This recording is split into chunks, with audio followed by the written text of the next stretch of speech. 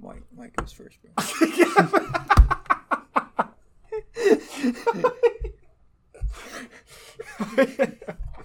Don't you know anything, man? 2020, you've been good to me.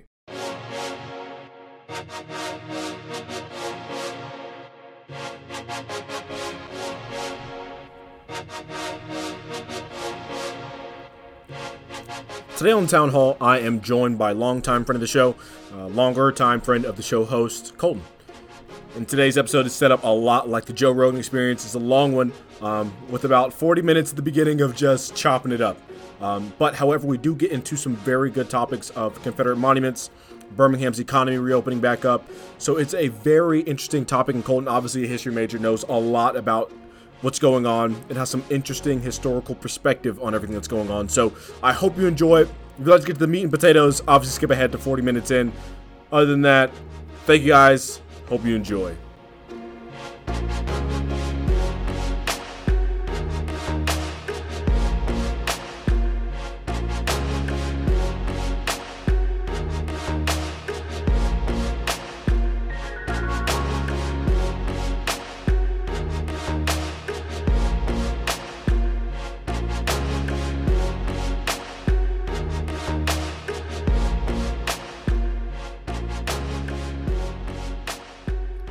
Pandemic sucks, right? Can we agree on that? Oh yeah. Haven't done anything this summer but sit at home and read. That's a good thing. Do you normally sit at home and read? Absolutely not. Okay, do you not normally sit at home or do you not normally read? Or both? Mainly read. Yeah. I've read more books this summer than I have like my entire life. We are in the same boat. Yeah. I never read, period. I always hated reading. Yeah, exactly. I've told you about this, like my theory on how to get, not my theory, my proven, what is it when it's not proven, it's a theory, but when it's proven, it's a theorem? Is that right? I have no idea. We learned this somewhere. I have no idea. My theorem on getting through high school and middle school and elementary school, you don't have to read the whole book that they assign. If it's a book that you get to choose, you just pick chapter 1, chapter 4, and chapter 10. Read those halfway, really, just so you understand who the characters are and where they are in their struggle. And you can just focus on those certain chapters. And even if it's a book they assigned, you pick like the ending chapters and the beginning chapters, and you focus on those. So that way when you go into a book discussion, you just elaborately display your knowledge on those few chapters and say, I just feel like it hit me to the core when he just overcame Tarsus and whatever. And you're like, okay, he gets it. He understands the material. The fact that I didn't read the middle 30 chapters means nothing. I understood the beginning. I understood how it resolved. Boom. Because he was making a case for like the emotional weight that impacted him. Yes. There you go. I focused only on the climax. And it was like, bam, this is what matters. I'm like, okay. That's true. That's true.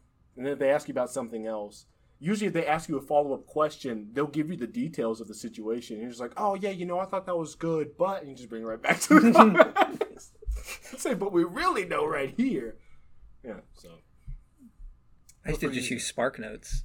Okay, yeah, that's a good choice. That's a good choice as well, but, Yeah. I mean, there were times where I didn't even have the book. And I just used Spark Notes. That was later in high school when, like, I stopped caring. Especially senior year. Did you even go through the bother of doing Spark Notes senior year? Like, did you even... Yeah. Now, I know you read Beowulf. Oh, yeah. I know we thoroughly... Because we watched the movie. Oh. If you guys haven't watched Beowulf, the greatest movie of all time. It's unequivocally. They took it off Netflix. They did. It's a shame. I'll just go get the Blu-ray DVD. That's a shame. I'll get the box set. I'm going to get the vinyl soundtrack. The box set. What are they going to put in it? It's just the same DVD it's just the 3 movie. times. Just print 3 of that one DVD. No, you get the standard, you get the Blu-ray, then you get the 4K. That way, no matter... Could Beowulf be in 4K? Of course it can be in 4K. Why couldn't it be in 4K? Why stop there? Why not just 8K? 12K? You just go ahead and make it a live action play, or you just go watch it in person. Okay, are TVs looking better than real life? No. Are you sure? Because I've thought about that too, and I read something one time. It was for The Hateful Eight because Tarantino filmed it like on this really special film, like the really old timey films, and it said something that like the film is technically 12K. You know, because when you think about it, film isn't like digital formatting. It's not based on pixels. Right. You know? Right. So which is what 4K is. 4K is just a really high resolution that comes close to what we perceive with our own eyes. But like our eyes don't see in pixels. Right. If that makes sense. Yeah. So you're just trying to find like the comparison. But the film apparently is actually 12K. But like, I mean, most films today are shot with digital cameras. Yeah. But he shot it with film. That's crazy. Yeah. I expect nothing less from Quentin Tarantino. Just fantastic. I finally watched Once Upon a Time in Hollywood. Did you? It was all right. It wasn't Tarantino's best. Oh, no. But we're not going there.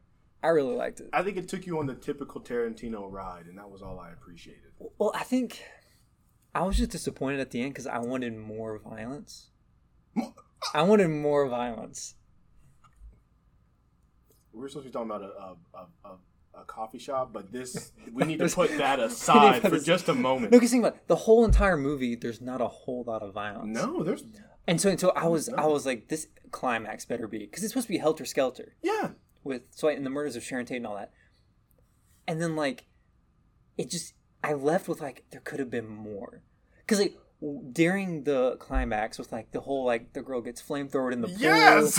Even though I don't know why she didn't just like dive down. She's like, literally in a pool. You're in a pool, and she just stood there. The guy getting bit by the dog. I forgot what happened to the other girl. She got stabbed a lot, didn't she? I don't remember. I wanted more. I think I wanted like the Inglourious Bastards type. Okay, yeah, that was. But I felt like the scale of that you were allowed to be more violent because like there were just a lot more bodies. There's a lot more chaos. Yeah. It's like okay, this was an intimate setting that said okay, whatever you got to do, you can only do with these 5 people.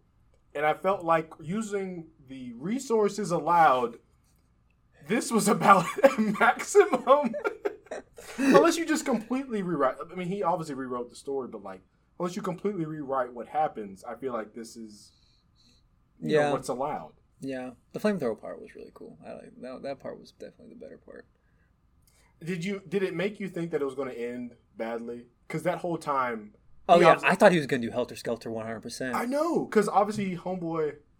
I guess we're spoiling the movie, but it came out and it's on DVD. So yeah, it's been out for a while. It's your fault. Yeah, it's not our fault. It's your fault. Once he took that acid-laced cigarette, I was like, "This is going to end horribly," and then he just murders the people. And I guess that proves the theory that he did in fact murder his wife because they're like, did he though?" And it's like, "Yeah, he did. He most definitely did." With said harpoon. That's true. I did like the chemistry between Brad Pitt and Leonardo DiCaprio, though. It's beautiful. Even though I don't think they're real friends. And like, real life? Yeah, I don't think. Really? I don't think they're friends. Mm. I feel like they've been in the same circles long enough to where I just assume. I think they're like in the overall Hollywood circle, but they're not in like. I mean, I don't know. I'm just speculating at this point. I have no inside sources. Let me just call up my sources in Hollywood for this. I don't know. I guess that just makes them good actors if you can. Yeah. Yeah, I guess. I'm disappointed in you, Golden. More violence? I wanted more violence. I don't know what to say. I'm just a degenerate, I guess. You just don't appreciate film. I don't. Okay? I'm not a you film just don't connoisseur. Know film. You're right. Yeah, it's my fault. It's all my fault. Oh, but I do miss movies a lot. I can't tell you how bad I've been waiting for Tenet to come out. I'm just convinced we're never going to see it. I don't think we're ever going to see it. I think it's going to be so Christopher Nolan-esque of a film that nobody will ever be able to watch it. Except apparently China, because they got it. That is true. I saw that with China opening up movie theaters. So we just got to move to China. Although, I think I read an article where like some theater companies opening back up, and they have a theater in Huntsville. I got to drive all the way to Huntsville. It's not AMC, though. It's some other theater company. I can't remember the name, though. But they only have, like, it's small. Yeah. But are they going to have, is he going to release it to just these? That's my thing. Like, they can't show it unless he actually releases it. He needs AMC to open up because they're the biggest since Carmine's beginning. You know what movie? I was talking to Josh the other day, and I told him, like, I asked him, I was like, do you remember the James Bond movie that was supposed to come out? Yeah, No Time to Die. No Time to Die. They were supposed to come out, like, the week that people Yes. got quarantined and nobody's talking about it. And then you got Disney's Mulan coming out on Disney Plus for $30. What? It'll That's cost, news to me. It'll cost $30. Well, think about it, because they're like, well, it's going to be their whole families. So why don't we just up the price? That would be just a regular ticket, since people are just going to watch it with their family. So I'll have to pay $30 on top of the $12.99 or whatever I already pay to watch Mulan specifically. Yeah. $30. Well, this is a one-time. Yep. Stop it. I mean, I don't know if you'll buy it and then like in terms of being licensed, but I'm guessing it's gonna be rented. If I'm paying $30, I'm keeping it, or else I'll just wait. Who in the right mind is that anticipated, like that hype about Mulan to where you would pay $30? Well, I just feel like Disney, they made nobody happy with Mulan, because they were trying to make China happy by getting rid of the like music numbers. Yeah. But the problem is that's why the American audiences liked it. Pretty much. And then Eddie Murphy. That's true. They don't have Mushu. No Mushu. They don't have the Lucky Cricket. No. Do you remember that? Oh, I love that Lucky. Who knows if they'll have the grandma? I think they're really trying to make this like a serious. But if you look at the trailer, like it doesn't look serious. I think it does. I think it's their attempt at being serious. No, they desaturated it, and then they're like, okay, now Mulan just gets to do a bunch of karate stuff, and then see, it's totally serious. See, she's the heroine of China. Don't worry about it. Yes. Even though in the movie it's like she obviously isn't a warrior, but she uses her brains to get out of it. Like during when she shoots the firework onto the mountain, and it causes the avalanche. Remember? All I'm saying is that she killed more Mongols than the entire Chinese army.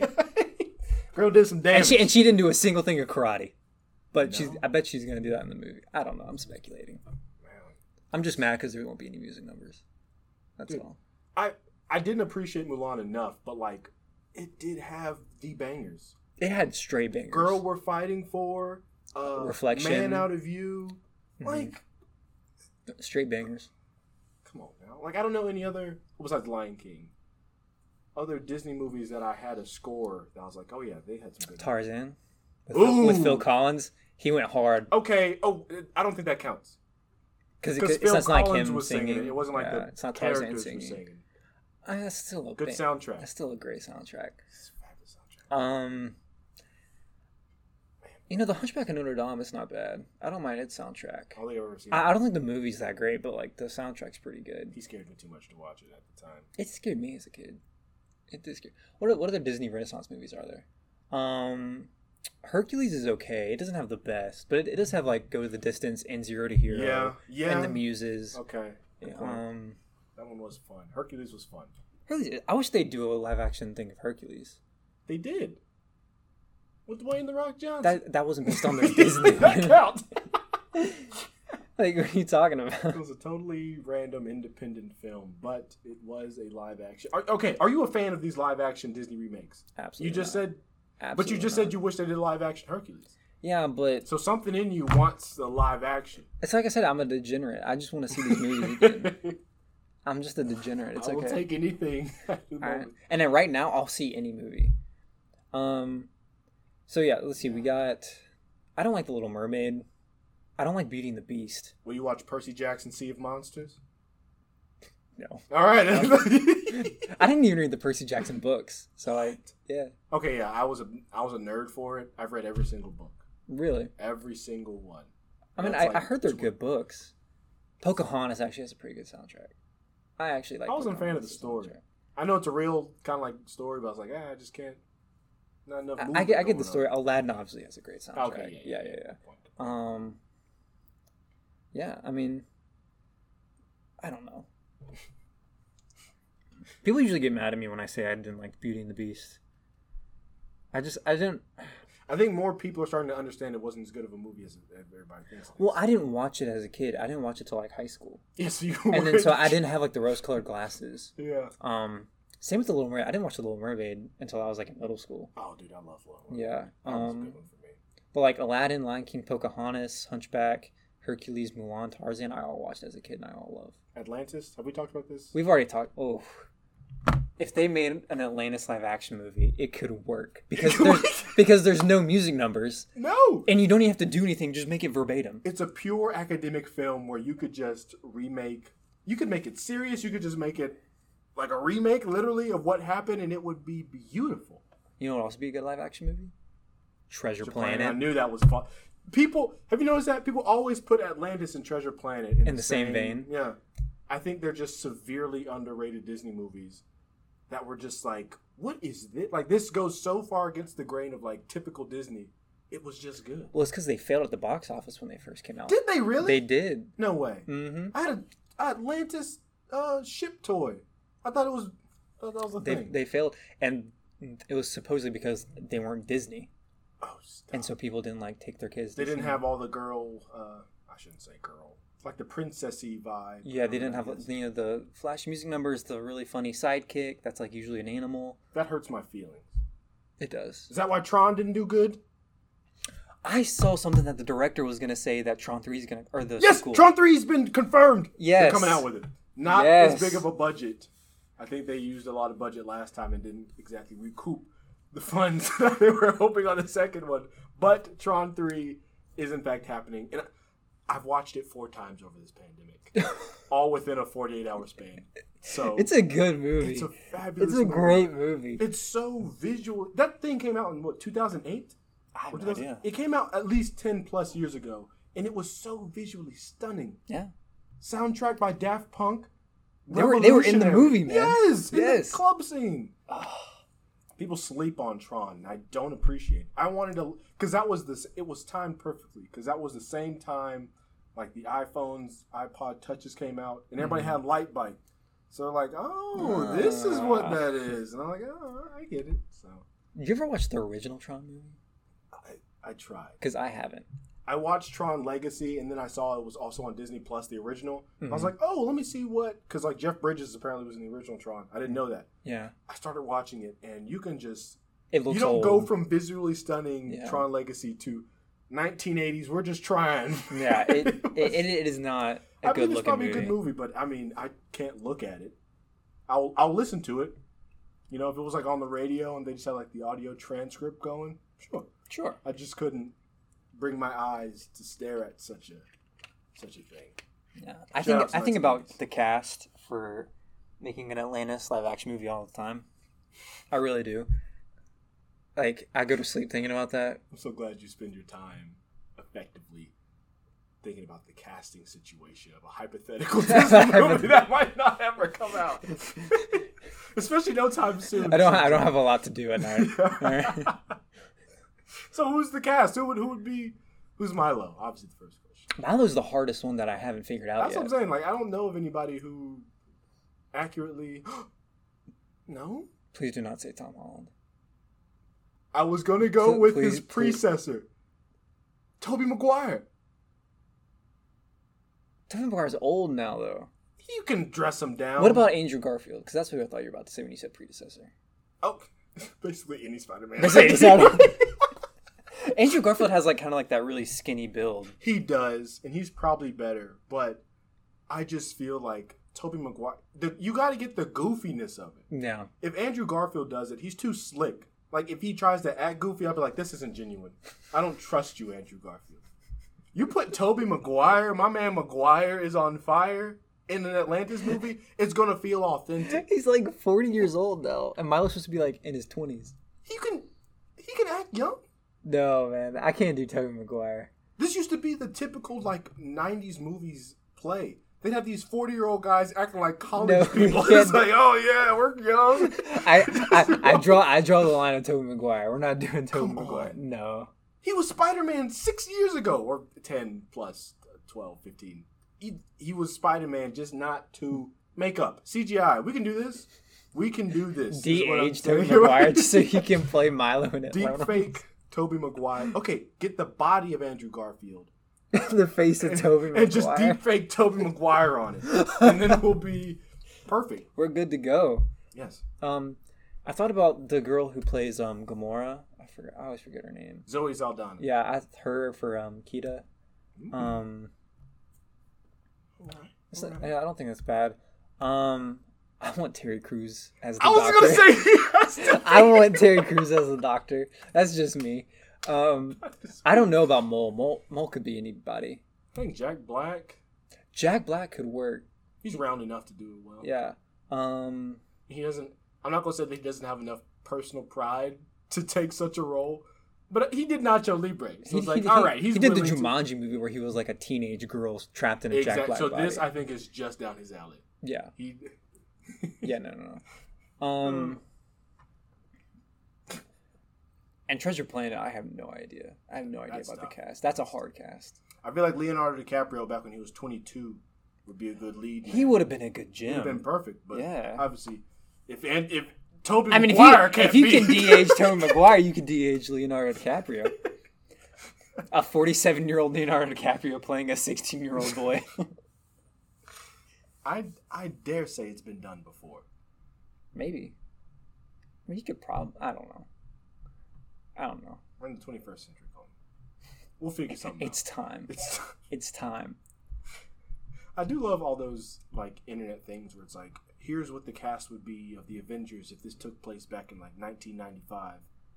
And it's like Tom Cruise as Iron Man. Yeah. And it's like, I forget the guy who plays everybody else, but it was like Eddie Murphy is Black Panther or something. No, Denzel's Black Panther. I was about to say Eddie Murphy is Rhodey. Yeah, and I was like, this is fun. I enjoy this. I can see that. I can see Denzel Washington being like an old Black Panther right now. That'd be something. That'd be kind of cool. That'd be fly. I need Denzel to do something. I need some Denzel in my life. Don't we all? Yeah, I think we do. Just go back and watch Remember the Titans. That's what I do. I watched Equalizer the other day. That's a pretty good movie. Pretty good action scenes.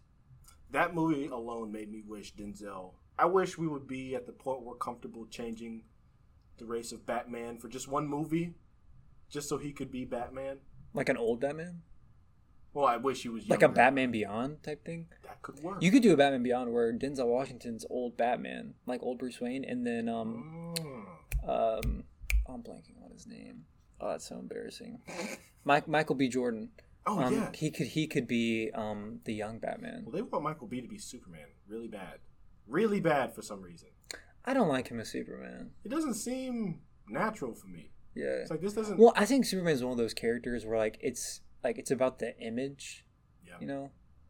Well, apparently there is this like alternate universe Superman. Where he is black, yeah. But I mean, like, I don't want the cheap version. That's typical Hollywood. Give the black man the cheap version. Well, like, why not? Well, like, why not just like introduce? Well, they did introduce Cyborg, but like Martian Manhunter, you could, or Jon Stewart, the Green Lantern.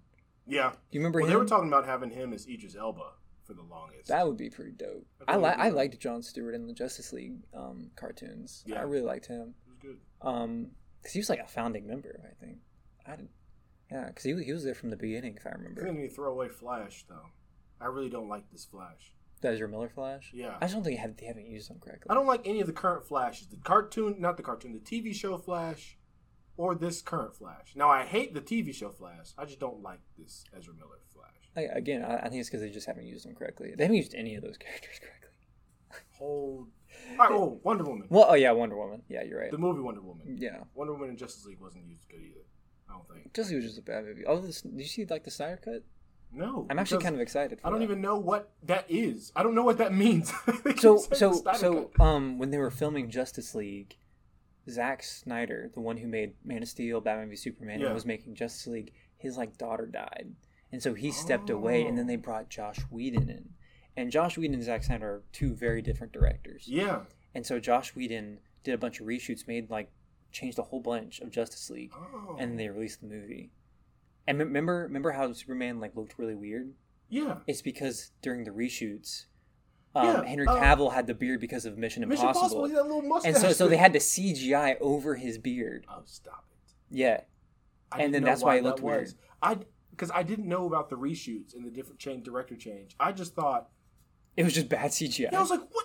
No. I was like, this man took two jobs where he couldn't do at the same time. No. There's an actual reason. It's because he thought he was done, and he thought he was done, so he started growing it out, and then he's like, well, I thought we were done, so and my priorities are with this movie now.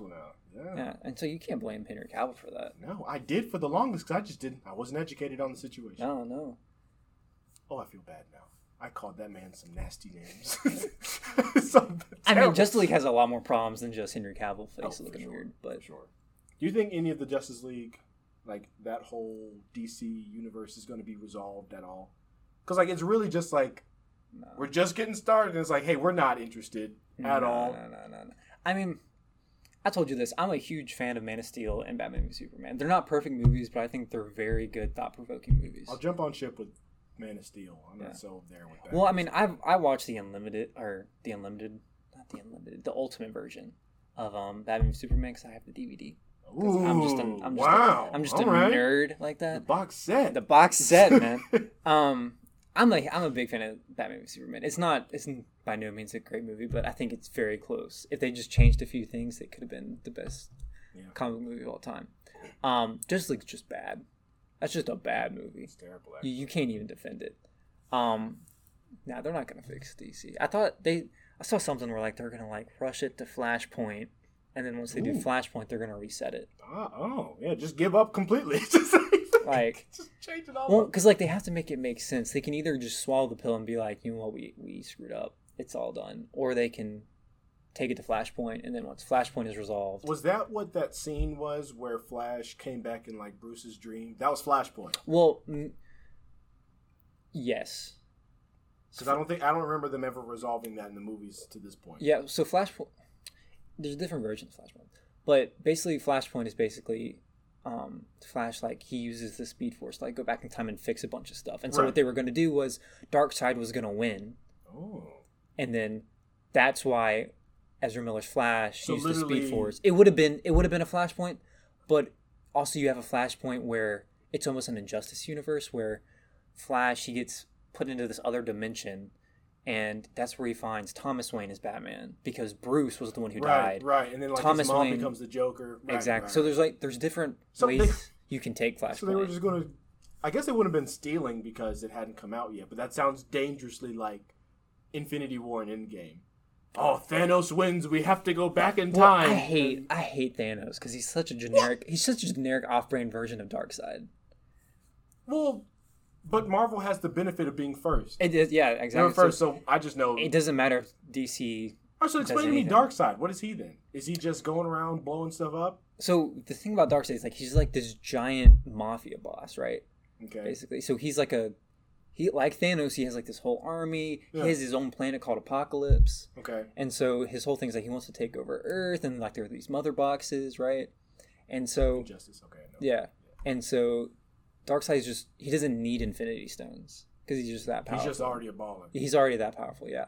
And so they got to fight Darkseid. And he usually wins like the first encounters like Thanos does. And they got to band together in the power of friendship, and then they, it's like that type of really. They call them the Power Rangers, and then when they get it all, and then Ninja Turtles come in, and everybody wins. Yeah, basically. All right. I mean, DC has like their animated universe that's pretty good. Yeah, DC's animated movies and TV shows, wonderful. Well, all of DC's properties except movies are better than Marvel. Yeah. Comics, video games, TV shows. I'm glad you said are better than Marvel because I'm not so sure. I've been doing rewatching a lot in this time.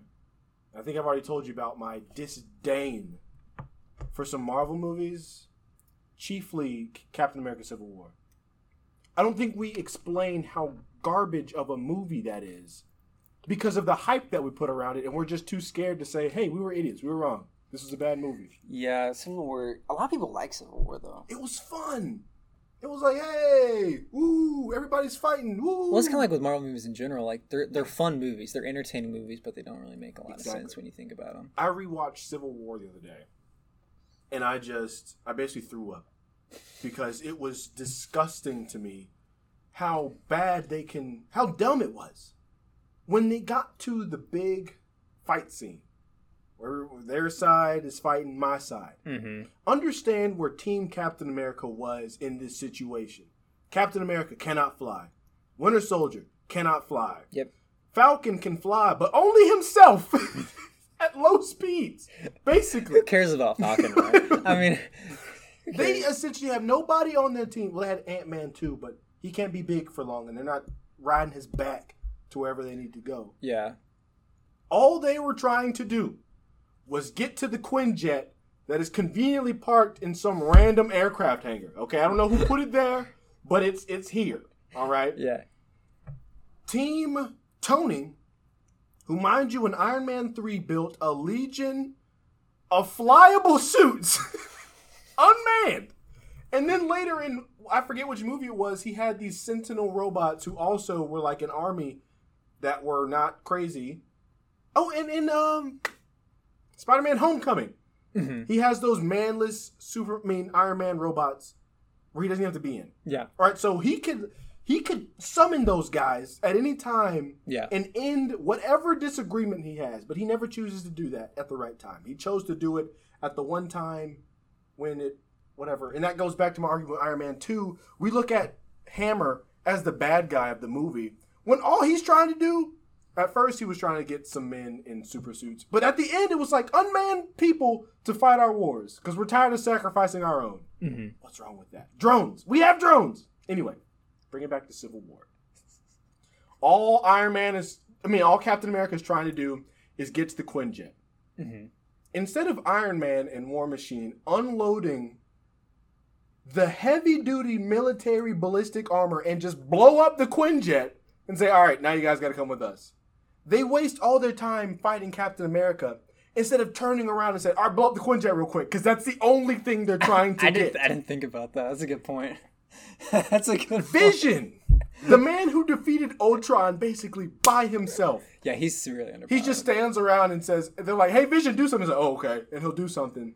When I keep saying Iron Man, Captain America and Winter Soldier were running to the Quinjet. Vision sees him. He's like, I'll stop this. I got this soul stone in my head. I can blow up whatever I want to. Mm-hmm. Why don't I just blow up the Quinjet? No. Let me blow up this random building right next to it and have it fall down in front of them, but they have just enough time to slide right under it. When he could have just turned his head 12 degrees to the left and blew up the Quinjet. Yeah. Nobody even thought about any of this stuff. This glaringly obvious flaw in that entire situation. I don't remember. I feel like the whole point of Civil War is that it relies too heavily on Iron Man still being angry with Winter Soldier. Dude killed his mom. But like he was brainwashed though, you know. Yeah, but then Captain America knew about it. He could at least came to me as a man. You know, like, hey, listen. But is that enough to like just start fighting people over? But I'm saying the fact you had, it's your mom, Colton. You got to remember, it's your mom.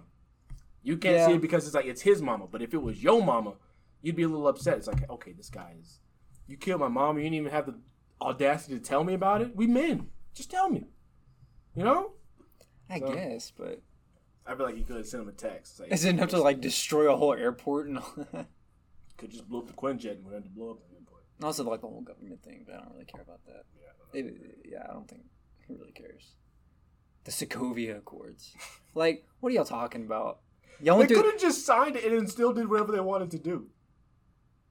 Whatever. It was kind of ridiculous because, like, you spend like half of the Marvel Cinematic Universe like with movies that destroy everything, and then at Civil War they're like, oh wait a minute, a whole bunch of people died because of you guys. It's like, wait a minute, like wait a murdered a lot of people. There are consequences to these actions, like, and everybody was like, oh yeah, they're so right. It's like, well, that probably should have happened earlier. When y'all blew up New York, that probably should have been a bigger discussion. Yeah, like y'all, yeah. And then like at the same time, it's like, well, there were like, you know, aliens coming down. I think we cut them a pass for that. And then the entire city of Sokovia was off the ground. Whether we showed up or not, that people were gonna. That was coming down. Like it was. It's coming down. It's coming down. So, I don't think they analyzed that whole situation correctly. You know, it's a weird movies. It's very weird. It's weird movies. It's not as fun as I thought. I learned Black Panther's not as good either. It was fun. Like the hype around Black Panther was fun at the time, but I rewatched it. I was like, this is it's an okay movie. It's all right. Yeah, but anyway. Why do we start this podcast? I don't even remember why. I don't remember. We're 36 minutes in, and we haven't talked about like a single thing. Anyway, Colton, you want to be a chef or something like that? Something about cheese at first. Yeah, well, I watched Ratatouille, and I was like, change your life. I gotta get in on this. Is that a Disney movie? Ratatouille? Yeah, it's Pixar. It's not on. Is it on? Yeah, Pixar is owned by Disney. Is it on Disney Plus? Yeah. Oh, Dude, Ratatouille is always a good watch. I believe it. It's just a great movie. The cheese and mushroom scene always gets me going. Remember when he got struck by lightning? Oh, well, not that scene. When he tells his buddy like, "Hey man, taste this." He's like, "Okay, jazz." He's like, "All right, now taste the cheese." He's like, "Okay." He said, "Okay, put them together." Oh, and like the lights are going on. It's like, that scene always does it for me. And again, focus, Caleb. You want to open up a spot in Glen Iris, right, or in that area? Yeah, Chef Gusteau's, man. Chef Gusteau's. We're opening up a place called Chef Gusteau's. I'm assuming it's some kind of Italian cuisine, perhaps. Again, like, is it how many? That place kept getting Michelin stars taken away from it. That was the issue, right? Where it kept losing Michelin stars. You know what was really weird is if you watch that movie, it shows like the stars, but there's 5 stars, but Michelin stars only go up to 3. I thought it was 4. Is it 3? I think it's 3. Well, it's Disney World. They can do whatever they want. People understand 5 stars, I think, the easiest. They're like, okay, just give them 5 stars. It may not have been called Michelin stars in the movie. They may have just made up a thing and then just been like, oh, Michigan stars. Michigan stars. Or do you know stars. Do you know Michelin, like what Michelin stars are? Like the company? The Michelin Tire Company. Shut up. Yeah. You're lying. I am not. People Because I just said Goodyear stars. It's a joke. So that's what I'm saying. Like, I thought you knew. That's why I brought it up. So for all you guys listening, the Michelin stars for the finest cuisine in the world was started by the Michelin Tire Company. You know the Michelin Man? Like the big chunky mushroom. Yeah, the doughy looking guy. That's the same company who does Michelin stars. If you don't believe me, go on their website. They have an entire section dedicated to Michelin stars. Stop it. And so the history of it, because Michelin Tire Company is really old and it's based in France. It used to be for truckers. Makes sense. It used to be for truckers, and so the Michelin Tire Company made a book for them of the best places to eat on the road. Stop it. And eventually, it just grew out of that to where it became elitist. It is the most important food ranking. No longer for truckers, but for the elites. But yeah, it's the same company. It is the same company. How would you feel if you're a trucker? You're like, man, he used to be for us. They moved on. He used to be about this barbecue person. He used to be about Bob Sykes. Now it's about this Chef Gusteau's in Paris that I can't afford. Dude, what? Yeah. That's incredible. It's people don't know it. Imagine you making some little list for your boys. It's like, hey, I know y'all on the road all the time. Here are the best spots I know of to go eat. And then some newspaper, I guess, picks wind of it. It's like, hey, could you do this for like really fancy stuff? restaurants? Like, yeah, I guess. Sure. I don't know. Yeah. I don't know much about these here fancy places, but I can give it a try. I'm just a humble little French trucker. Just a retired truck man. That's Yeah, fun fact for trivia night, I guess. I don't know if that improves the allure of Michelin stars, or if it's like, it's a truck guy made this. I mean, we're not even near any Michelin starred restaurants, so they're all like in New York and. You're talking about Vecchia's right down the street. You're right. You know, let's go to Al's. Has 2 Michelin stars. And I used to think like, oh, you've got 1 Michelin star. Your place sucks. Oh, it's like, oh no, like one is great, it's fantastic, best food of your life. Go to Gordon Ramsay restaurants. They're all like all Michelin starred, even though he owns like 1,000. Yeah. So he's actually not a mean guy. Do you know that? I bet He's pretty chill. Yeah. I think he just does it for the show. I think he's just an intense person. He's very professional if you can't be a professional. Yeah, good point. Plus, like in those restaurants, you kind of have to be.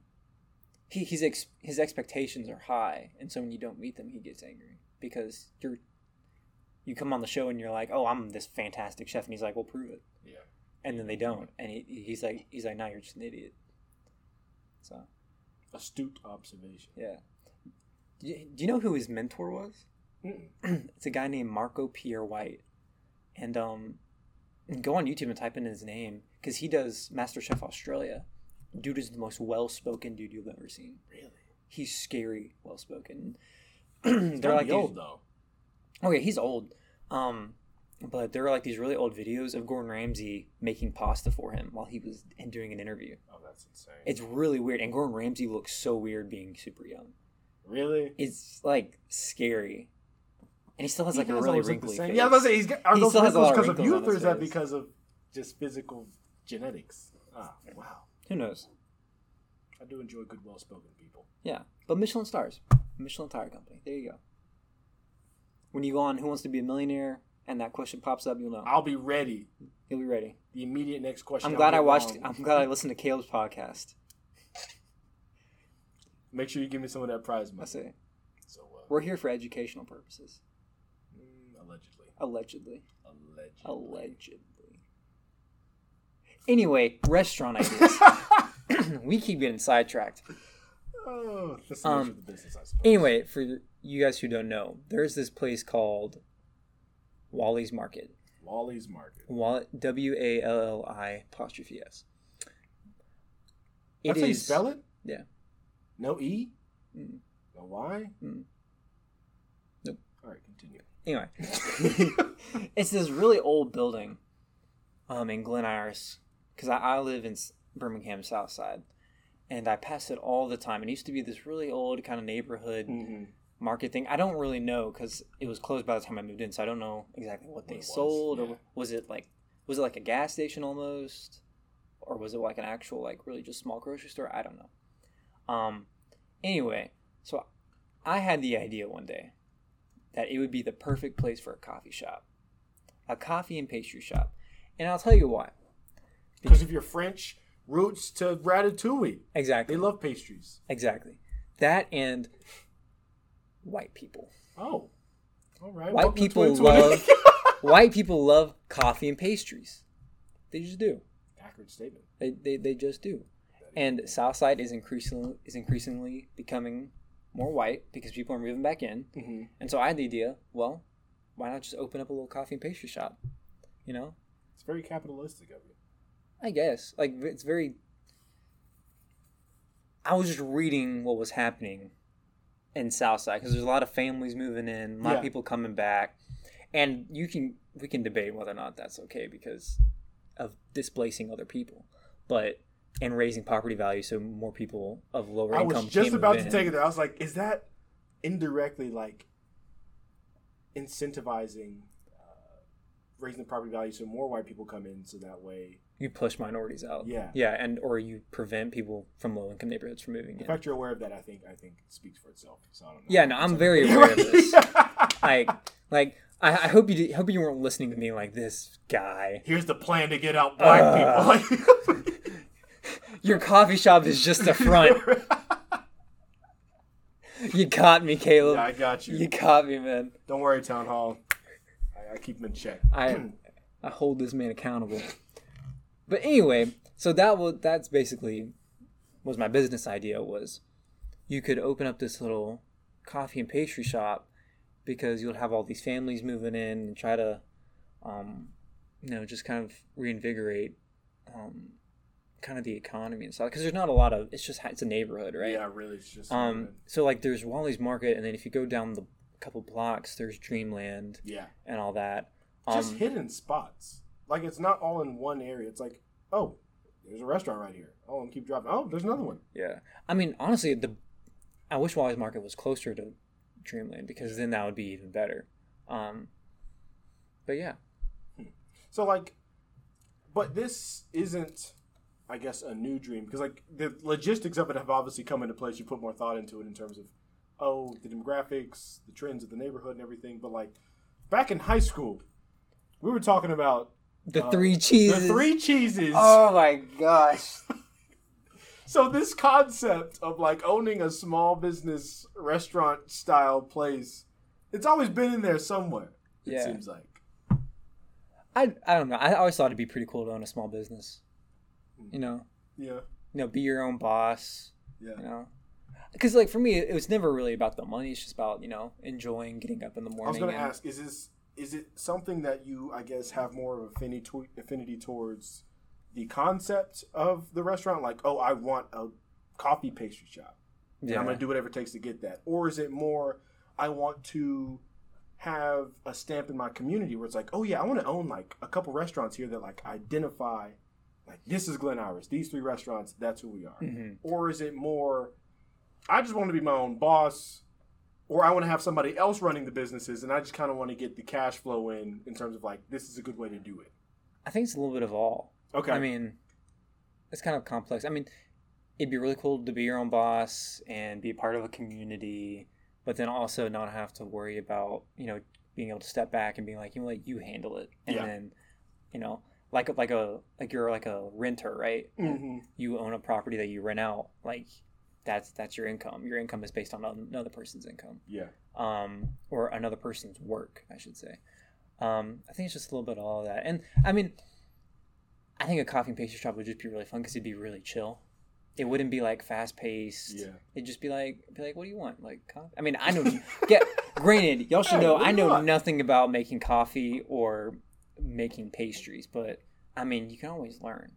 There's nothing wrong with saying you don't know something. Watch a couple episodes of Gordon Ramsay's Hell's Kitchen. Exactly. Get you up to speed. Exactly. I mean, I don't think it'd be too difficult. Yeah. And or that part of it, I think the logistics and like being able to have like supply lines would be really hard, but it's hard to think about. It's like I always wondered why people want to be small business owners. Mm-hmm. I understand, obviously, the you are your own boss is a significant component for a lot of people, because a lot of them have worked in like the regular industry, and they say, look, my bosses have always been garbage. I need to do this myself because I know how to do it the best. It's like, okay, I respect that. But at the same time, it's like some people, and this isn't for everybody, but some small business owners, they're not really small business owners. They're just job owners. Like all you've really they're done, investors. Yeah. To a degree, it's like all you've really done is not significantly, you've solidified your occupation in this job. Nobody can fire you. Yeah. But now you're the one running the store. You're the one waking up early. You're the one staying late. It's like, you're working a lot harder. Nobody's telling you what to do, but like, and a lot of the financials, people think, if I'm a small business owner, I'm raking in money. No, not all the time. No. Like, sometimes you got to put your finances a lot smaller in order to reinvest back in the business so it stays afloat.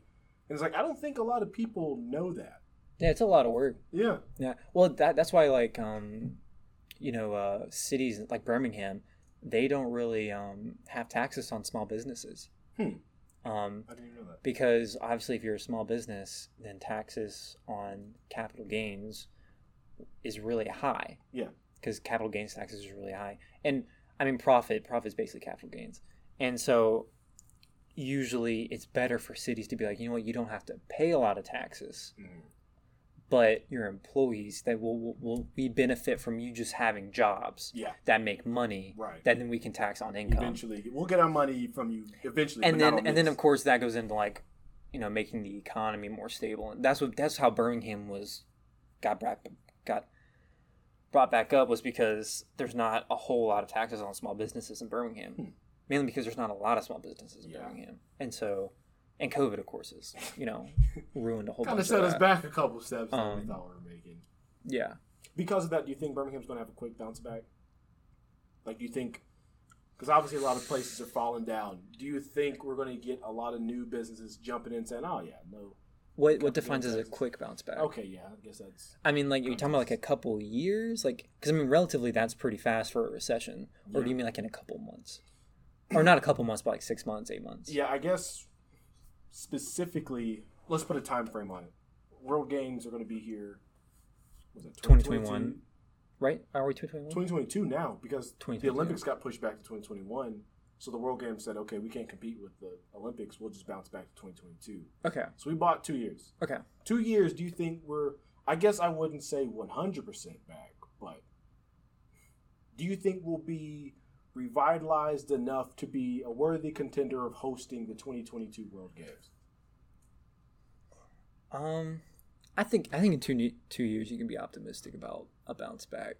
I mean, it's hard to say. I mean, nobody knows, but I think yeah.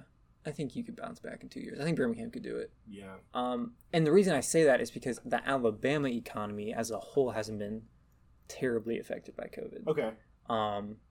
And you're asking why? Well, it's because the Alabama economy isn't super globalized. It's not like New York's and California's economy that's so invested in kind of global networks and imports and exports, and because all of that got frozen. But for Alabama, a lot of Alabama's revenue comes from inside and we interstate commerce with other states, and not necessarily with other nations as a whole. Maybe Mobile's a little bit different. I don't really know the state of Mobile and its rank and the priorities of global trade, but yeah, because I mean, Alabama economy as a whole is very centralized. So obviously UAB, we have a lot of companies that keep the state afloat, but aren't necessarily invested in the world itself. And so, and the world economy, I think the world economy will bounce back really fast. And I think it kind of already has. We're already starting to see that aspects of it beginning pretty good. Yeah. Well, it's because COVID's weird, because COVID, it created an economic problem.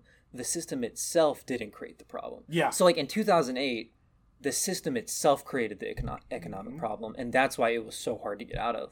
It was another external thing. The system works. If we could just get the system running, like somebody just turned the power off button. It's like, hey, somebody please turn the power back on. Exactly. Once we do, we're going to be okay. We're going to be okay because the system itself didn't fail. Yeah.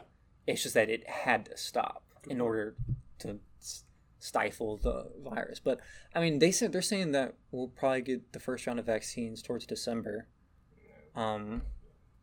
We won't get it probably.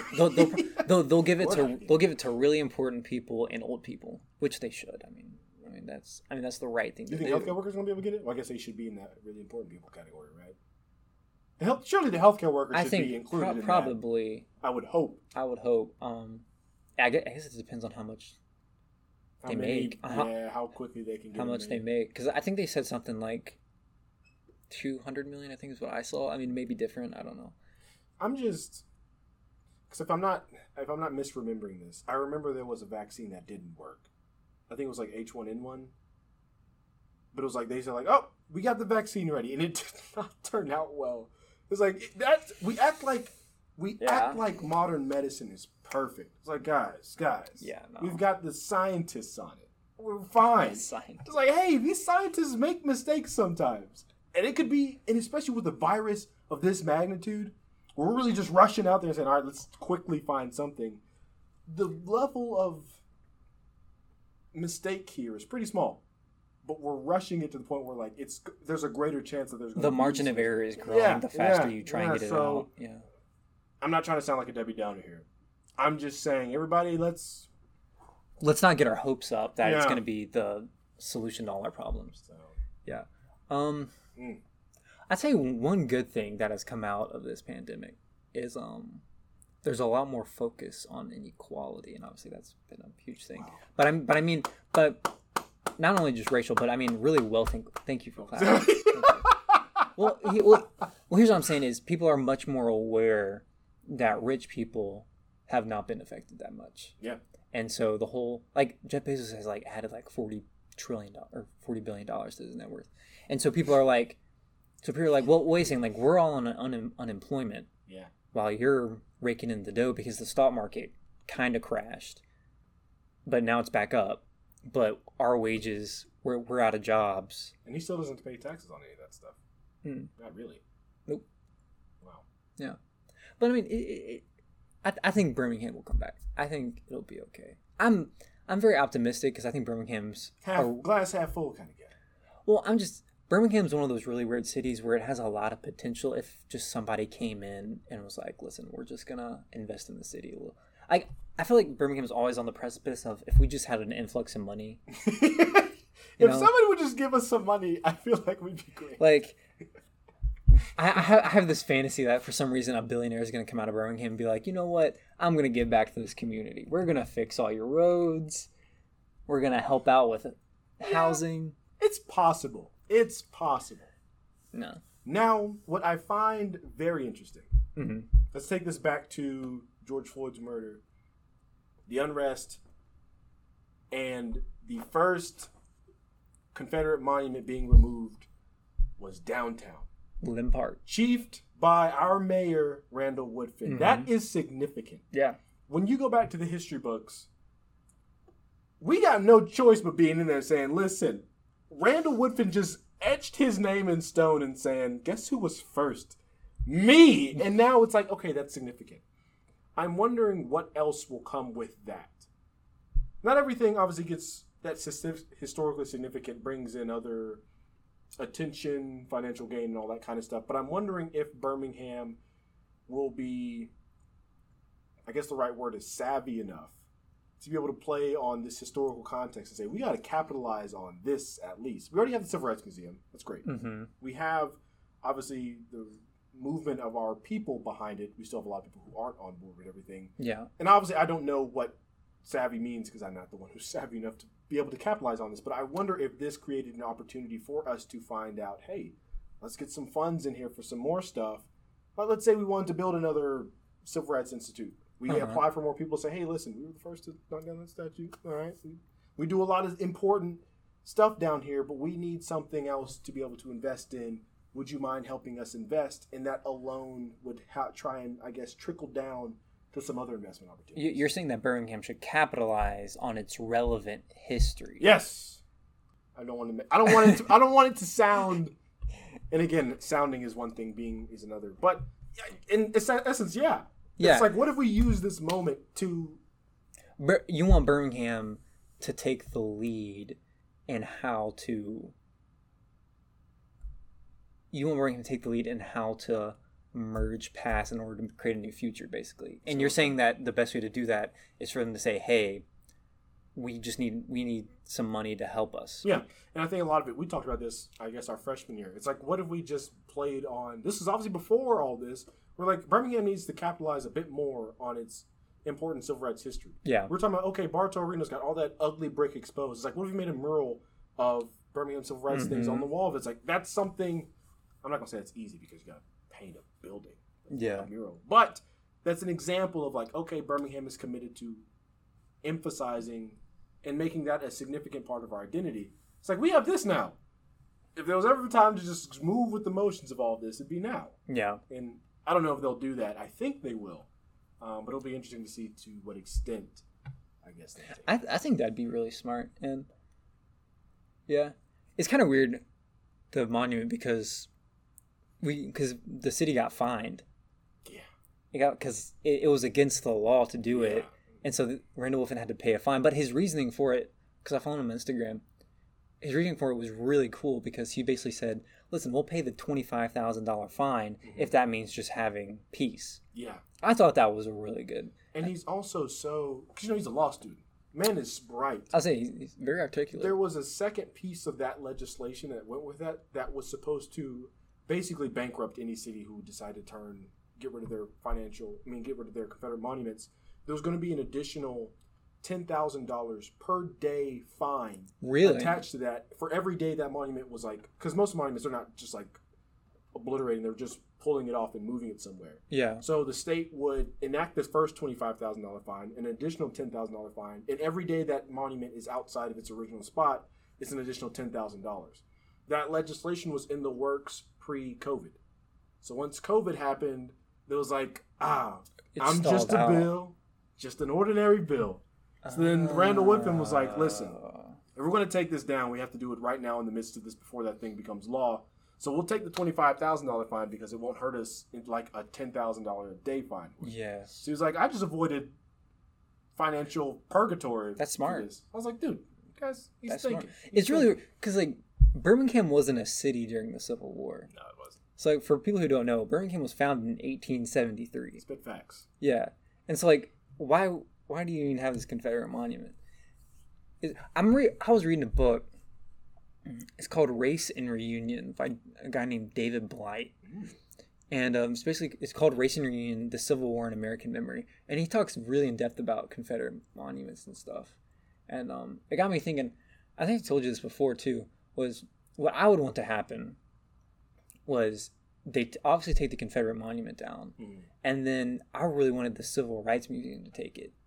Because what the Civil Rights Museum could have done was, we're going to create a new exhibit on the Black Lives Matter movement. And then we're going to have this obelisk, and we're going to display it on our own terms, but on its side. Yeah. Because the whole point of an obelisk is that it's supposed to stand up. Yeah. And so if you display it on its side, not only are you technically taking its symbolic power away, but then you're basically saying we're displaying it on our own terms. That's incredible. Yeah. I thought that'd be good. I don't know what they did with it. I don't know either. I honestly don't know what they did with it. I can't see the Birmingham Civil Rights Institute not taking it. Because it was right there. Like, it's basically right across the street. I have no idea. And I think that'd be a great power move because a lot of the calls we would get from constituents regarding the monument, about half of them were, my great-great-granddaddy fought in the Confederate War, and that's our history you're taking down. I'm like, okay, first of all, you live in Coleman, Alabama. You don't drive to Birmingham. So you're not seeing this monument. When was the last time you took your grandchildren to this monument to go learn about Confederate history? And when you told them about that history, what exactly did you tell them? Because I don't think you were telling them about the whole slavery thing. You were probably telling them about sweet tea and Alabama football. Because that's what the Civil War was about. They're trying to take that from us. Yeah. But the other part of that was, again, if you're taking down these monuments, you're taking down history. So what different is this from like Nazis who changed history books and stuff like that? It's like, okay, fair. I personally don't walk up to monuments and say, what can I learn from here? Who is this? What? I really don't care. Yeah. I don't care about statues. But there are people out there who do. Yeah. So your idea of, yes, we take down the monument, let's go put it in a learning environment. So when you go to the Birmingham Civil Rights Museum and you see this monument, you understand, guess what? Now there are 10 plaque things that they do to tell you exactly what it is, who it represents, and why it's... And why it was taken down and all that stuff. So now you get the complete story. Because when I just see a monument, it tells me a partial story. It tells me who that particular monument is for. And again, if it was erected years ago, it's probably outdated. I don't have the full history of what was happening, and it's biased to whatever time period that was. We take it this far removed and say, hey, here's the complete story. That's the most effective use of educational, I guess, resource of a monument, being able to be that. Yeah. So, well, monuments in general are weird because there's different versions of monuments when it comes to Confederates, because you have the obelisk, which was in Lynn Park, which is what we're talking about. It's old. It's like 110 years old. Yeah, it's really old. Yeah. And so, obviously, the historian in me is like, yeah, we should probably try and at least save that and, like, put it in an educational setting, like you said. But then there's obviously, like, the really cheap Confederate monuments that are like, that when you watch videos of them being forcefully taken down, you know, they're just hollow bronze, all that type of stuff. Yeah. And it's like, they're not even about something like... Made out of paper mache. Well, they're not... If they're, like, made for somebody, it's usually just some regular dude who just happened to be Confederate. And... So, like, they just put it up to do it. And it's like, you should probably take those down. Yeah. And, like, don't even display them. It's like, what's the even point? Like, this is just, like, he was a private who fought in the Civil War for, like, a year. Like, what did he really do? He didn't change anything. Like, he didn't, like, was a president. He just kind of... Like, he wasn't Robert E. Lee. I don't know. Yeah, it's Ricky. I know Ricky. It's weird, man. It's a kind of a cool time to be alive. Because people are going to look back on it and be like... It's kind of weird. Like, that's kind of astonishing that it took us this long to be like, you know, we probably shouldn't have these monuments up. Yeah. So, it's weird. I've thought a lot about the Confederate identity. Just being from the South, and we're obviously surrounded by it. Yeah. It's interesting because a lot of it stems from the fact that, I think we talked about this the first podcast, the failure of Reconstruction. Yeah. I think we talked about that. It's weird when you look back on it because obviously Lincoln gets assassinated, Reconstruction begins because he died right when the Civil War ended, and what happened was the Republicans at first actually took advantage of their position because the Democrats, i.e. the southern states, weren't in the Union because they had to be readmitted, and so they didn't have any political power. What that meant is that the Republicans controlled the government, and so what they did was they passed the 13, 14, 15 amendments. Yeah. Right? So, you know, if you're born in the United States, you're a citizen, you can't be denied voting rights, all that jazz. And so, but what happens is Southerners look at this and they say to themselves, well, at first they said to themselves, wow, like, we just got our butts beat. That was tough, right? Huh? Well, I shouldn't say that because that's not really objective. I'll say... This is something. It's hard to put our minds around because we'll never have probably another Civil War because there's no sectional conflict really. There's not really a North versus South anymore. No, not really. And so, and the states are unified. There's more of a national identity than there's a state identity now. But when you think about what happened, this is something you got to kind of put yourself in their shoes. If you're an American right after the Civil War, what you're thinking about is, dang, this was a devastating war. Yeah, a lot of people died. And here's the thing. You're more interested in grief. So this is what, like I said, David Blight's Racing Union talks about. It's a really good book. I think everybody should read it. Yeah. But what he said is this. He said the seduction of remembrance was more powerful than the pursuit of the emancipationist legacy of the Civil War. That's basically his thesis. And it's really profound when you think about it, because both North versus South, he uses veterans a lot, because veterans are the embodiment of the American cultural memory at this point. He's saying that veterans, it's not that they didn't care about racial equality, it's just that they went through such a traumatic experience that what they wanted to do, instead of continuing to fight for the rights of black people, they said, I would rather reconcile with the Southerners. If you're a Northern veteran, I would rather come together and be like, you know what, let's memorialize the bravery and valor of the war instead of why it was fought. And it's reasonable. That makes sense. Yeah, like if I just went through all of this, it's like I want to at least grab my part of history right now. And that's why memorials became a thing. So this is the origins of Memorial Day. It used to be called Decoration Day, and what it was for memorializing dead Civil War veterans. And so what they did was they'd go around and they'd set up cemeteries. This is how like national cemeteries were set up. Was after the Civil War there were so many dead that they couldn't send them back, so they just created national cemeteries. And so what they did was then they would go around and decorate the graves of all these Civil War veterans. And that kind of starts this idea of the remembrance movement. And that's crazy. Yeah. So basically, the Republican Party, they get the 13, 14, 15 minutes passed, all that type of stuff. They get some more civil rights legislation passed. And then what happens is they start, like most political parties with a lot of power, they start becoming corrupt, right? Yeah. And this is what, like, the Grant administration's known for being extremely corrupt. And so... And FIFA. Yeah. FIFA, don't even talk about FIFA. I hate that. I hate everything about FIFA. Anyway.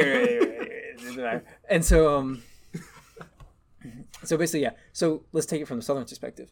So the Southern perspective is we just got our butts beat, and we're more interested in grief too. Yeah. But what happens is they see conscious or subconscious, they see the weakness that the Republican Party starts having, and slowly they're being readmitted to the Union. And so what they basically do is they participate. Again, whether they do this consciously or subconsciously, we don't really know, but they're more, just like Northerners, they're seduced with, let's reconcile and unify the nation and kind of move past this sectional conflict. The problem with that was, as that happened, they participate in memorials too. But who do they memorialize? Their people. Yeah. And so they memorialize Southern Confederate veterans, and the North is complicit with this because they're doing the same thing. Now, put yourself in the shoes of these people. Why you have to justify why you're memorializing these people and why they fought. Yeah. And so, again, I really suggest people read Racing Union. But basically what happens is it becomes a slippery slope, and they start saying, well, the Civil War wasn't about slavery.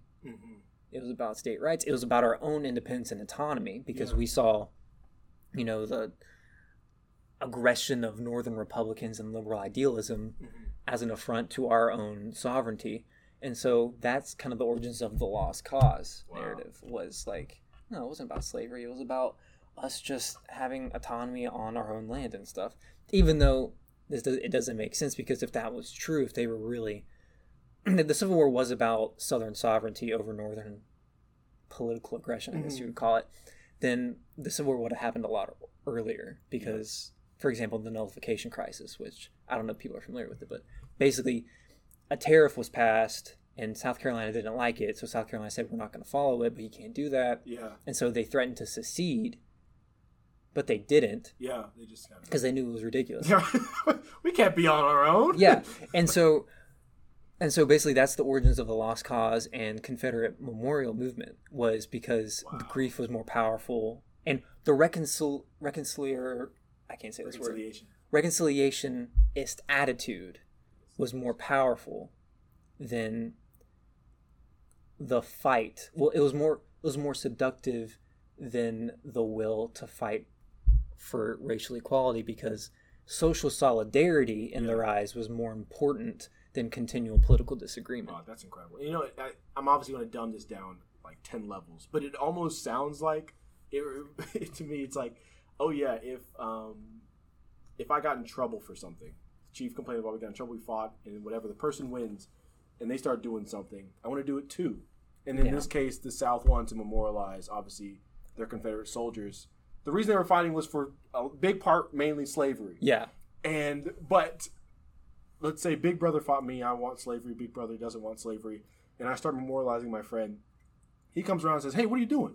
I'm like, I'm memorializing my friend like you. He said, well, what are you memorializing him for? Y'all lost. You're like, oh, shoot, if I say slavery, I'm going to get in trouble. I'm going to get in trouble. State sovereignty, that was the real reason why we're mad. Because that's not really why the northern states were really mad. It's like, we're mad about this slavery thing. He's like, oh, okay. Then Big Brother looks at me like, oh, he got over the slavery thing. Okay, let him have it. Sure, man, do whatever you want. And it's just like, if we just leave out the whole slavery thing, we can build as many of these as we want to. Well, because people start saying to themselves, well, we did what we were supposed to do. We abolished slavery, and now, we're going to clean our hands of it. Like, we're more interested in, grieving and healing than justice. Wow. Yeah. That's powerful. It's quite interesting, but it's a very profound thesis that grief was the universal denominator. Yeah.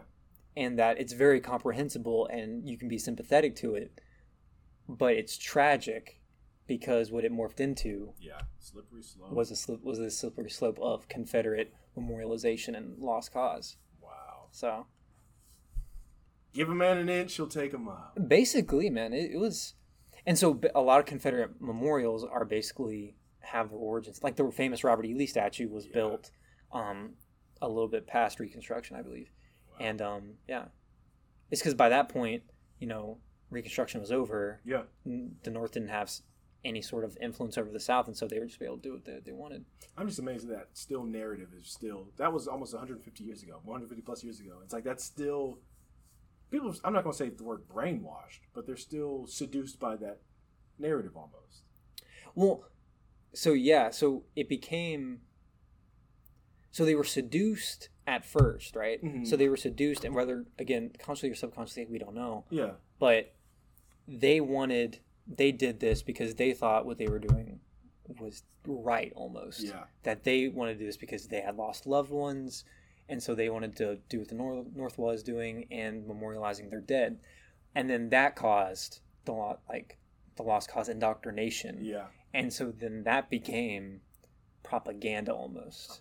And so no longer when people talk about Confederate monuments do they talk about, it's because we lost a whole bunch of people and like loved ones. It's because it became the lost cause ideology more than it became grieving. Wow. Yeah.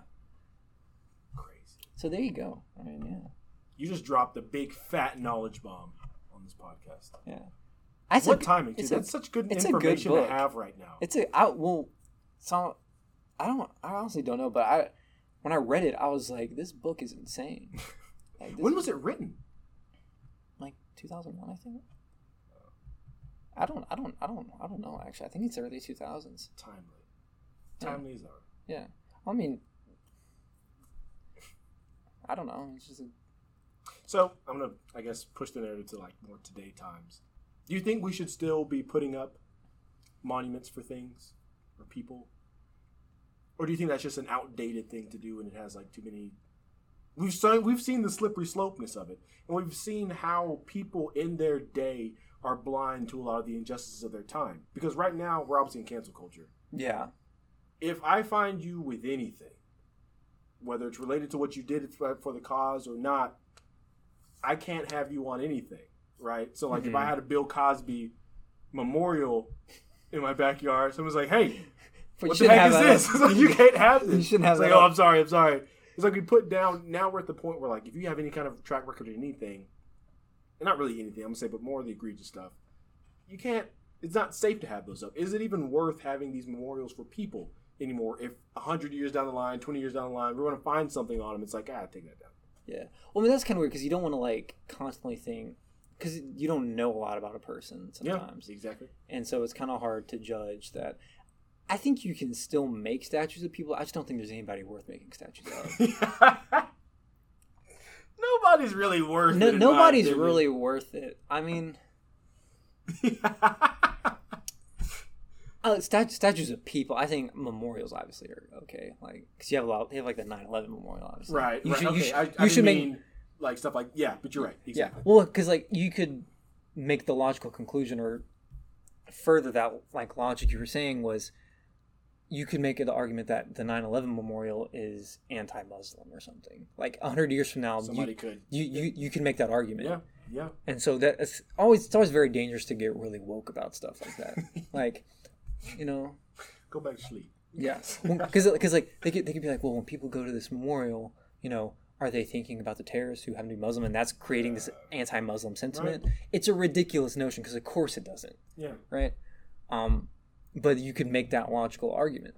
But yeah, I don't think there's anybody worth making statues of now. I don't think. I mean, who? Denzel Washington, maybe? I'd say he deserves something. Deserves something. It's fantastic. Did you see Fences?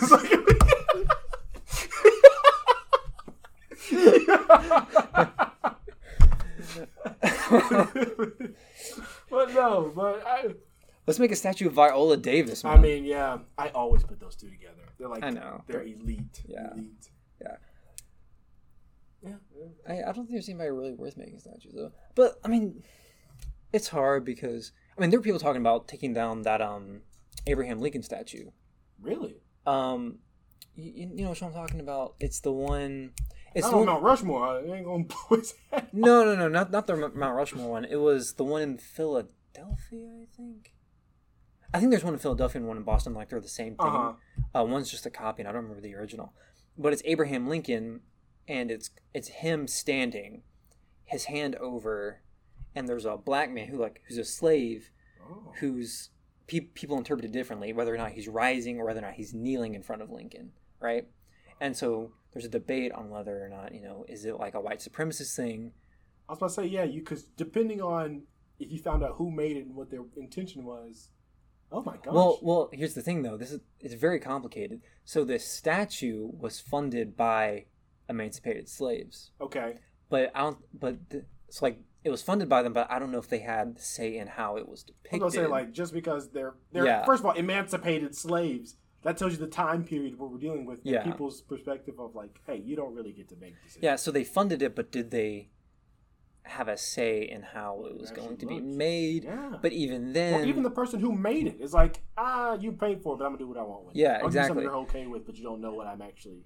Yeah, and so there's this whole controversy. I think one city said they were going to take it down. Really? I just don't remember what city it was. But it's weird because it's a weird statue because it's Lincoln. He's standing with his hand outstretched over this slave who you can interpret as rising or kneeling, but the shackles are broken. And then Lincoln has his coat over what people say is a whipping post. And so there's a lot of mixed signals of... Oh, there's too many layers to that. Yeah, there's a lot. There's a lot of layers. And so people are like, well, it's a white supremacist thing. And then there are people that are like, no, it's just a statue that has Lincoln telling this slave to rise. That's symptomatic of the entire race. And I don't know. It's weird, but... I think the only solution is you'd have to over-explain it positively in front of that statue. It's like, hey, here is exactly what this is, a depiction of Abraham Lincoln and blah blah in terms of having his hand over blah blah. And it's like, oh, okay, so that way whenever you walk by, you get the full description of what it is. But if it's literally just Abraham Lincoln and the picture of it, it's like, oh, here, let me just show it to you. Yeah, because that's unfortunate. Yeah, well, it's like you have to prove intent at that point. Yeah, but then it's like if you're trying to prove the intent of an Abraham Lincoln statue, I feel like it's going too far. Like it's different than a Confederate monument. It's so blatant. It's like okay. I think we know why Confederate monuments have been put up at this point, but that's conspiracy theory level, right? Yeah, tricky stuff. That's really tricky. Well, they came after my boy Teddy Roosevelt. He has a statue. I've been hearing a lot of stuff about old Teddy here recently. Yeah, he has a statue outside the National History Museum, if I remember. And it's him on a horseback with a black man and a Native American holding on to him or something. And so there are people who are like, well, that's a white supremacist thing. I actually don't like that statue. I think that statue is kind of weird. Here, let me show you. Just make a new Teddy Roosevelt. So here's the statue. Yeah, I just type in Lincoln controversial statue, I guess, if you're at home. I don't know. You can see both sides. I can see both sides. You can see both sides. That's why I didn't say anything. So I wanted to have an initial reaction. I was like, oh no, I can see. It's a very weird statue. I'm gonna hold. That's a problem for somebody else to figure out because I am not gonna. Oh, that's tough, man. Yeah, that's tough. It's a tough statue. Yeah. So is old Lady Liberty, she off the hook? We got any dirt on her? She's the biggest one yet, right? Yes. Imagine if we found out. Obviously, I think she's just like some made-up woman that is just. But imagine if we had to, like, somebody came up with some far-off conspiracy about Lady Liberty and what it actually meant. And whoever, I guess the president would have to be in charge of that, was tasked with, I guess I got to take down this. Well, I think Trump, if I remember correctly, he signed an executive order saying that you can't take down, I think, federal monuments. I think that was the legislation because federal monuments would be like something like Mount Rushmore. Or something. Yeah. And so, I'm a little concerned about Mount Rushmore. I feel like something's going to happen. I feel like people. Well, Mount Rushmore is really funny because the whole controversy is that it's built on like the Black Hills, which are supposed to be sacred, right? Mm. If I remember, it's the Lakota. It's the Lakota that are saying that it's sacred. Mm. And then the problem was the Lakota took it. No, yeah, I think Lakota took it from Cheyenne, and the Cheyenne took it from someone else. Yeah, and something all like that. And so there's controversy over. Well, it's like, well, just because you moved in like 20 years before we started building this monument, does that really count as sacred? But then it's like, well, I'm sure the other Native American tribes thought it was sacred. Ooh. Yeah, so it's like, yikes! It's like, call them out. It's getting spicy. I don't know. I like Mount Rushmore. I think it's a fantastic monument. Do you think they're going to add another face to it, or do you think that's just those guys? Who would you add? Well, I thought it was interesting, and obviously he was talking to Jerry Seinfeld, and I love Barack Obama. Yeah. But Jerry asked Barack, and he was like, "Listen, you're the first black president. You're in line for something great in terms of memorial, like either face on a dollar bill or like some nice holiday or something." It's like, what would you consider to be something that you're interested in? And Barack was like, just honestly, like, yeah, I think the Rushmore thing's pretty cool. And I was like, oh my gosh, can you get another face on Rushmore? Like, are they allowed to just? I mean, there's room, if I remember. Yeah, the only thing I'll say about that is like, okay, we got to draw a line somewhere. Because once you open Pandora's box, it's like, all right, who else gets to?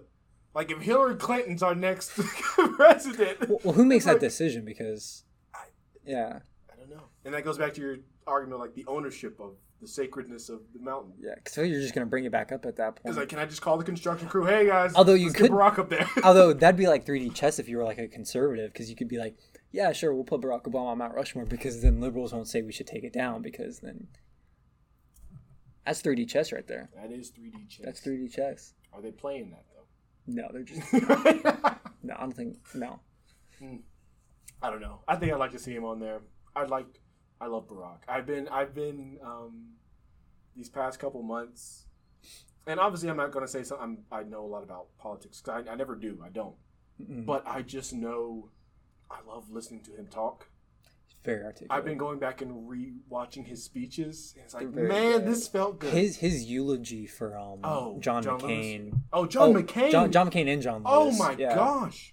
It was so classy. It was very classy. Oh my gosh. It's very funny too. It was funny. Dude's hilarious. Like, I mean, that was a great eulogy. But yes, that one hit the spot. That was a wonderful. That was a good one.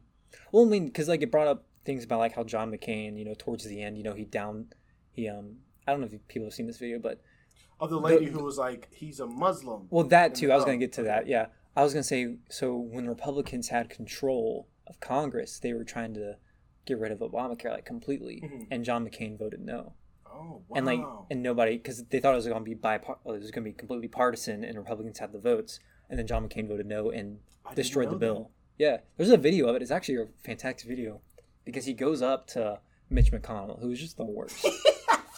Mitch McConnell. Who is just the worst. He looks And he looks at Mitch McConnell, and then he looks at the clerk, and he goes, no. Wow. And there's gasp, and you can see like Elizabeth Warren and Chuck Schumer, and they're like, what? Wow. Like Bernie Sanders too. It's crazy. And then obviously in the 2008 election, when people were like very like, Barack Obama's a secret Muslim, and even that, it's like, it's not illegal to be a Muslim. Like, you can be Muslim and run for president. And then John McCain was like, no, he's a decent man. Like, yeah. I mean, people have made the argument that John McCain, he was very warmongerish, but I mean, yeah, he was very intense. Yeah, but I mean, there's something about diplomacy. Well, that's Democrats and Republicans. People who are really woke think that Democrats don't do this. Like Democrats are very much very warlike and still very American imperialist. Yeah, all that type of stuff. Democrats are not your friends. Okay, they're politicians just like everybody else. They are politicians just like everybody else. I don't think you should be loyal to a party. I don't either. I don't think that's right. I think being strictly loyal to a party is kind of almost inherently undemocratic because you're just going to vote on party lines. It's like with Joe Biden. And again, people watching, I'm not a Donald Trump fan at all. I am. Let's just be clear. Let's just be clear with that. But I don't drink the liberal Kool-Aid, even though I consider myself a liberal. It's like Joe Biden. People are saying like, well, I'm not going to vote for Donald Trump. I'm going to vote for Joe Biden, even though I know Joe Biden is very much not the ideal candidate. Yeah, not really what I want. Simply because he's a Democrat. And so I'm not voting for the man, I'm voting for the party. Yeah. Because I know if the Democrats are in power, they'll do more. And that's a reasonable conclusion to be like, yeah, it makes sense that you'd vote for a Democrat regardless of whether or not you agree with him, just simply because he'll probably put other liberals who are more in line with your own ideology in courts and in positions and at the EPA and all that type of stuff. And that's right. And I mean, that's reasonable to assume. But at the same time, it's like, well, then what's even the point? Why do we even vote? It's like, everybody put your vote in here. Every year we'll just crank out the Democratic and Republican votes. And it doesn't even matter what they're saying. You're just going to go to the one side. Like it doesn't matter the face of the party at that point. Like it doesn't matter the man. But I think we've had a real tricky time these past couple of elections. Oh, yeah. And because I will not lie to you, I really got tired of, because this was happening in elementary school, I remember. People asked me, obviously in the 2008 election, are you voting for Obama just because he's black? I was like, I can't even vote. First of all, we're in elementary school. I watched Spider-Man before coming in here. Like, that's where my attention is. Like, I'm not watching these debates. I don't know about policy. So I looked at the two candidates and I was like, Brock's got big ears. He's old and white. I think I'll go with big ears. I think that's what I'll go for. And that's what my voting was because I was 10 at the time. Yeah. Fast forward to 2012, obviously a little bit more quote-unquote political savvy. Older. I was older. Older, yeah. People still ask me, you voting for Barack because he's black? And again, I was like, I paid a little bit more attention to politics. I was like, I think I align more with Barack, but yeah, I think I'm going to vote for him just because he's black because I'm trying to spite you. So, again, of course I couldn't vote, but I was like, if I did, I'd vote for Barack. Yeah. Well, we get to 2016, and it's Hillary versus Trump, and it's like, you no longer have that choice. You got to think about. It's like, yo, this is the first time, like, yeah, crap. I wish I could go back and review those elections. And say, okay, no, I'm voting for him because of this. This one is like, these are, and I still remember watching those South Park episodes during the time of the election. Oh my gosh, those will form my political understanding for years. But that's what it felt like. South Park embodied, I guess, the times perfectly in terms of that election. Yeah, this election is just going to be worse. I mean, I can give you my prediction right now. Joe Biden's going to win. I mean, I don't think Trump has any chance unless he, like, destroys in the debates. And even then, I don't think that will save him. 2016, Trump was a different beast. I rewatched those debates. He was a lot younger.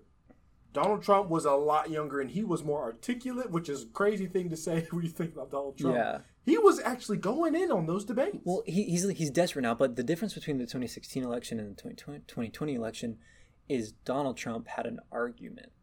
Yeah. So his argument against Hillary Clinton was she's an elitist and she's not actually looking out for you. Yeah. It's just that it's her turn and the Democrats basically handed it to her.